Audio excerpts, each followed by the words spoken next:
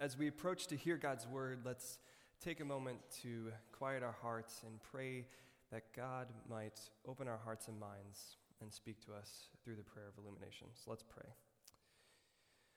Lord our God, one who is always speaking, we admit that we're not always listening.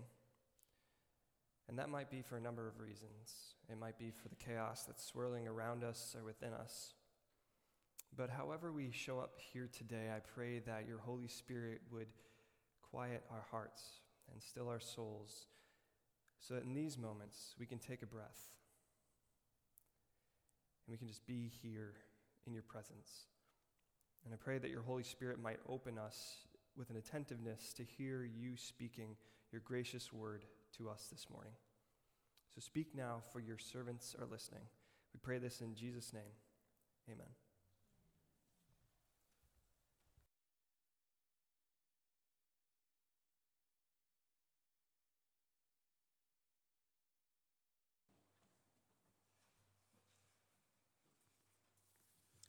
Hear the word of the Lord.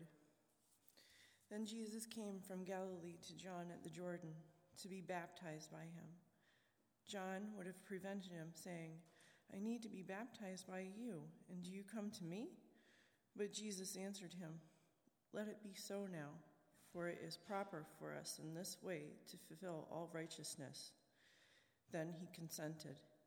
And when Jesus had been baptized, just as he came up from the water, suddenly the heavens were opened to him, and he saw the Spirit of God descending like a dove and alighting on him. And a voice from heaven said, "This is my Son, the beloved, with whom I am well pleased." This is the word of the Lord.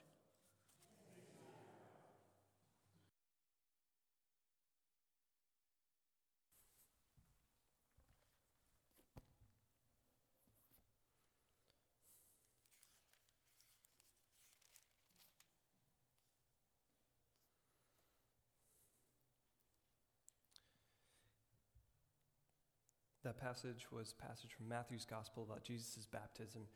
And now we hear a passage from Paul's letter to the Christians in Galatia as he's writing to them about what their baptismal identity and identity in God means for them. So let's listen now to this word of the Lord. "For in Christ Jesus you are all children of God through faith. As many of you as were baptized into Christ have clothed yourselves with Christ. There is no longer Jew or Greek. There is no longer slave or free. There is no longer male and female. For all of you are one in Christ Jesus. And if you belong to Christ, then you are Abraham's offspring, heirs according to the promise." This is the word of the Lord. Thanks be to God.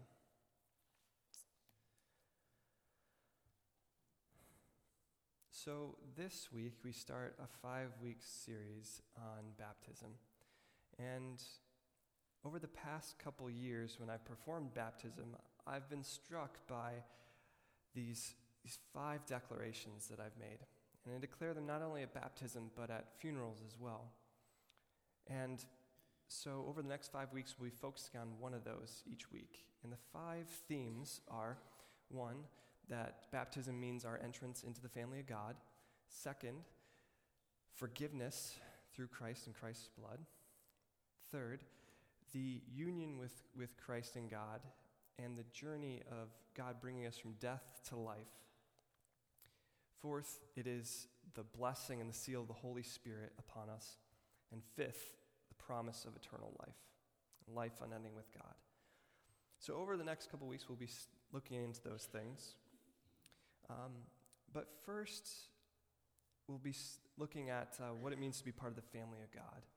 Before we dive into that and what that means for this sacrament of baptism, I want to just take a moment to describe what a sacrament is.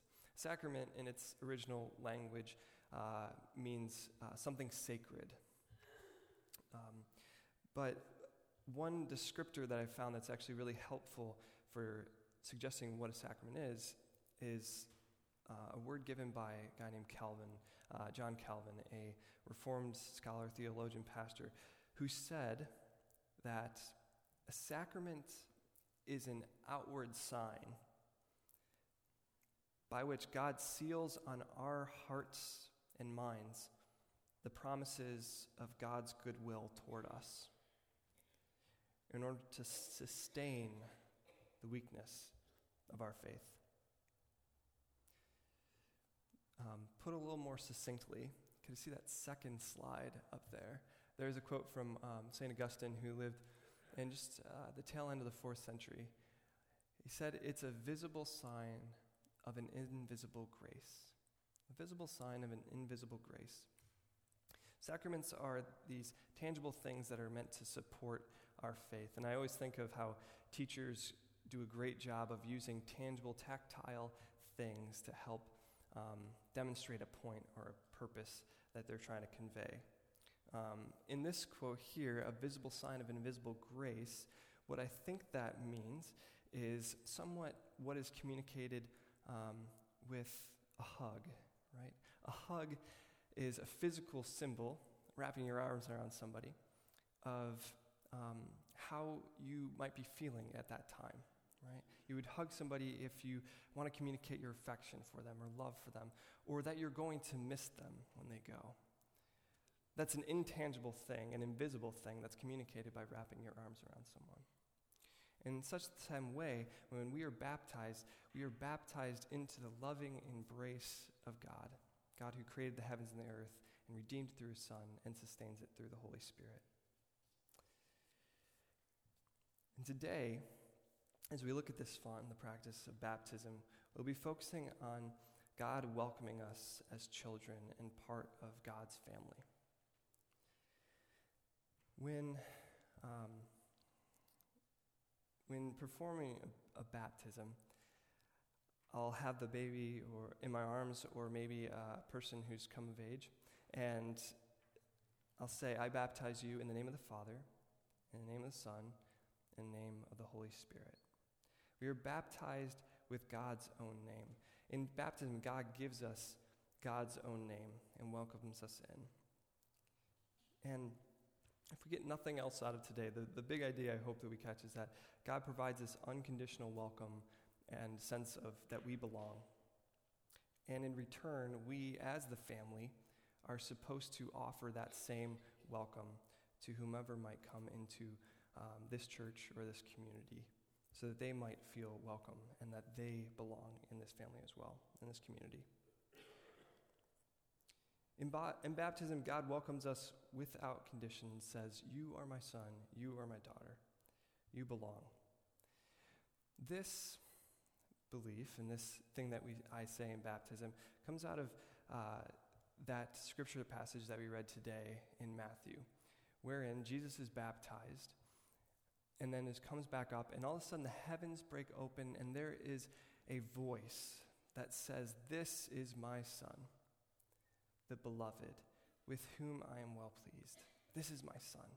It's the first moment God speaks and declares this one is his own, with whom he is delighted. And so at our baptism, when water is poured upon our head and we are marked in the name of the Father, Son, and Holy Spirit, God brings us in and says the same thing about us. "You are my son, you are my daughter. You are my children and welcome in my family. You belong.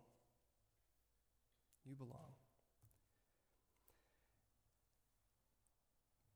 And as you sit with that, the fact that you belong as a child of God, I want to ask a question. What might that welcome from God and the knowledge that we are God's children and that sense of belonging, what does that mean for you? What does that mean for us? What does that provide you? And the question, to get a little more detailed, I'm asking is about this. Can you ever think of a time when you were not welcome in a place? Can you think of a time you weren't welcome? I can think of a time. It brings me back to middle school. Gosh, those days. and going into the cafeteria, that crazy arena of social complexity. And I go up with my lunch tray, and I'm like, sit down at this table with a bunch of kids, and nobody really spoke to me. And I thought things were going along well until the next day I came back, and I tried to sit down again, and the kid kind of like moved over, and like there wasn't a space any longer to sit and to be. And at that moment, subsequent lunches became a lot more anxiety-ridden and horrible. Actually, school lunches were quite horrible for middle school and high school. And the point I'm driving at is I didn't feel welcome at this one point. And that then dictated how I showed up in the cafeteria from that point on. I was showing up thinking about, okay, what table am I going to sit at? Where am I going to be? And how am I going to maneuver in this situation to minimize the kind of pain that I felt at that moment and that sense that I didn't belong? It's kind of this really horrible space. But let me ask you another question. Can you think of a time when you showed up in a place and you did feel welcome? When you did sense that you belonged? What was that like? What did you feel? And how that dictates how you showed up subsequently? I asked the question in contrast to the other one because when I came here to Linwood during one of my interviews, I was deeply worried that being here, I might find a place where I belonged. And when I came here and was interviewing, I met people who gave me a deep sense that I was okay to be myself here. And that felt wonderful. That was the invitation I think that we all receive when we hear it in baptism. You are my son, you are my daughter. To be welcomed in and said that we belong. And when we feel that, I think rather than closing up and running with anxiety or worry or defensiveness, what happens is that we can open up. And in this safe space where we feel like we belong and we're in a place where we're welcome, that can mean everything for how we can then grow and begin to flourish in our lives and become who we're created to be.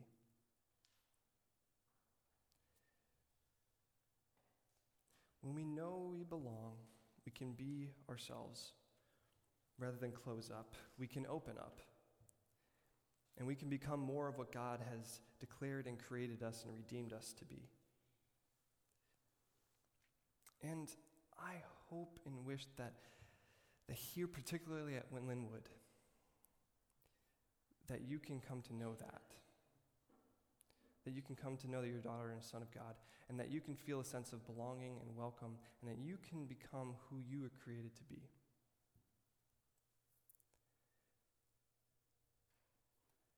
But I think that takes a little effort on our part and from each of us. Because in baptism, there's a mention of God saying, you're my son and daughter, you belong. But this subsequent belonging becomes with a word about, or maybe a thing about how we need to behave as the family of God and sons and daughters, so that we can contribute to this family. I want to tell you a story, and I've told this story here before, but I wish to tell it again for the purposes of how it illumines this point I'm trying to make. It's a story that I heard in college from a pastor named Craig Barnes. And Craig Barnes is now the president at Princeton Theological Seminary in New Jersey. And it's a story about the lessons of belonging and behaving in his family. Craig said his dad served a congregation in a really rough part of town. And principally, the tough reality that gripped the neighborhood around the church was due to drug addiction. And Craig's dad, as a pastor, reached out to so many people as best that he could in those times. And one person that he reached out to in particular was a 12-year-old named Roger, who was part of the congregation and the community. Roger's parents were addicted to heroin. And although it didn't seem that Craig's dad was making a difference in the lives of those who struggled with their addiction, Roger's mom had written the pastor, Craig's dad's phone number on the wall by the phone in case the pastor was needed, in case anything had happened. One night, Craig said, his family's phone rang. It was 12-year-old Roger saying that both his parents had overdosed and he couldn't wake them up. The pastor jumped in the car and drove to the project. He got there about the same time as the police did, and Roger had to watch as the coroner zipped up the bags of his parents to take them away.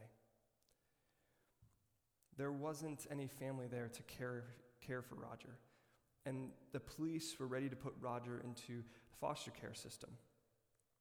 But Craig's dad, the pastor, convinced the police to let him take Roger home, at least for a night.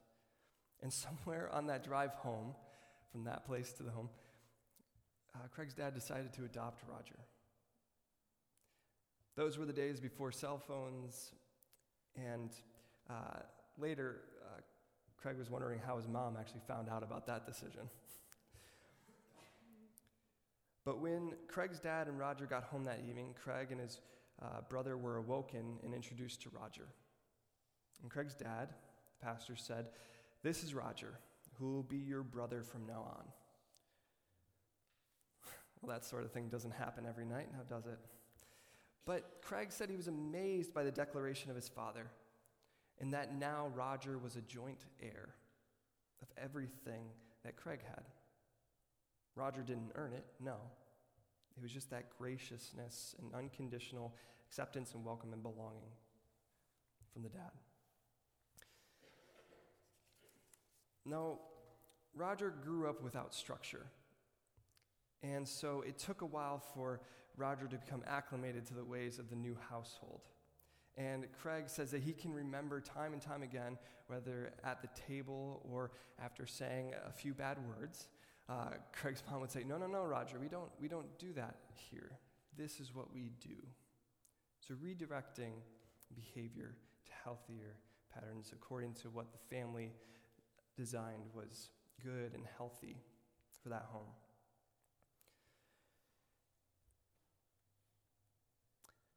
And there was this transformation that happened. And it's a transformation that happens when we commune as a family in our identity. Roger learned and was changed by this family. And he learned what adoption meant into that family. Now, Roger was just old enough, older than Craig, when he was caught up and drafted in the Vietnam War. And Roger really wanted to do something to make his mom and dad proud. And so, like so many, he entered in and volunteered in Vietnam and was sent to the front lines. One day, Roger lost his life in a heroic act of sacrifice that saved the lives of many of his buddies. And it was a severely dark day in the Barnes' home when that telegram arrived. Craig most remembers his mother's tears. But one day she stopped crying long enough to look at Craig and ask, "Do you think any of those crazy table lessons had anything to do with Roger changing from someone who was frightened and lost into someone who was a hero?"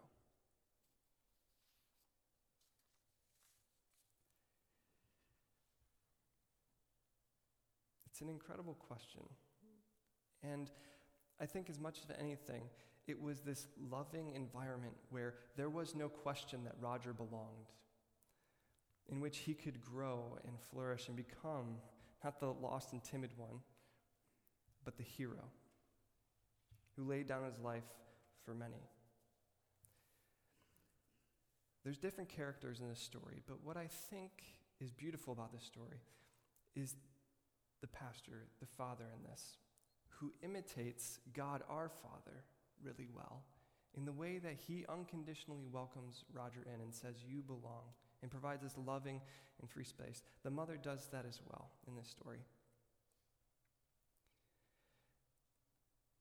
And on my mind is thinking how we as God's family need to be like the mother and father in this story, imitating this unconditional welcome and invitation and declaration that you belong to anyone who walks through these doors.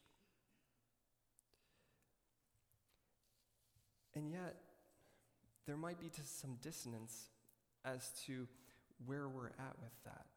And maybe we need to look deep within to see if we actually do that, and we do offer an invitation to those who don't already feel as if they can be a part of the family of God.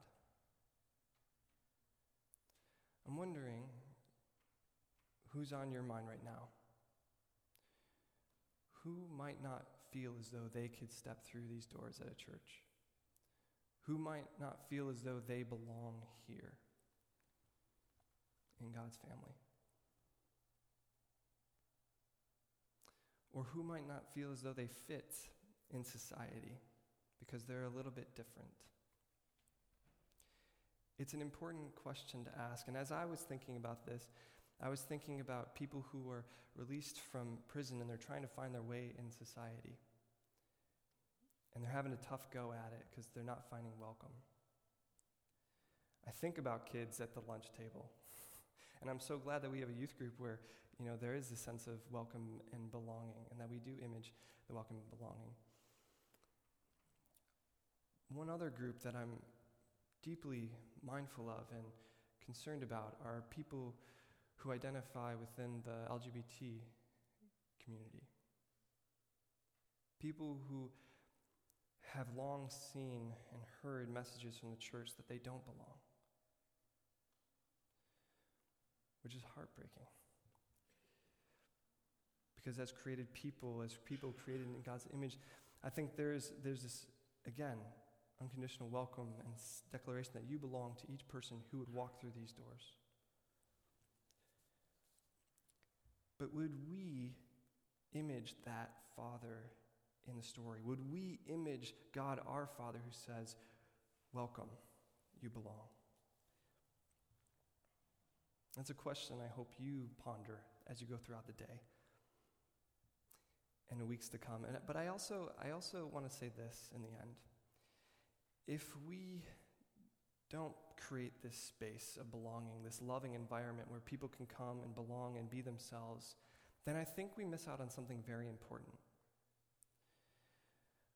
We miss out on the opportunity to witness the transformation of people because they feel safe in a place and they can grow according to God's plan and design. And we miss out on perhaps our own invitation from God to grow into our identity as God's children.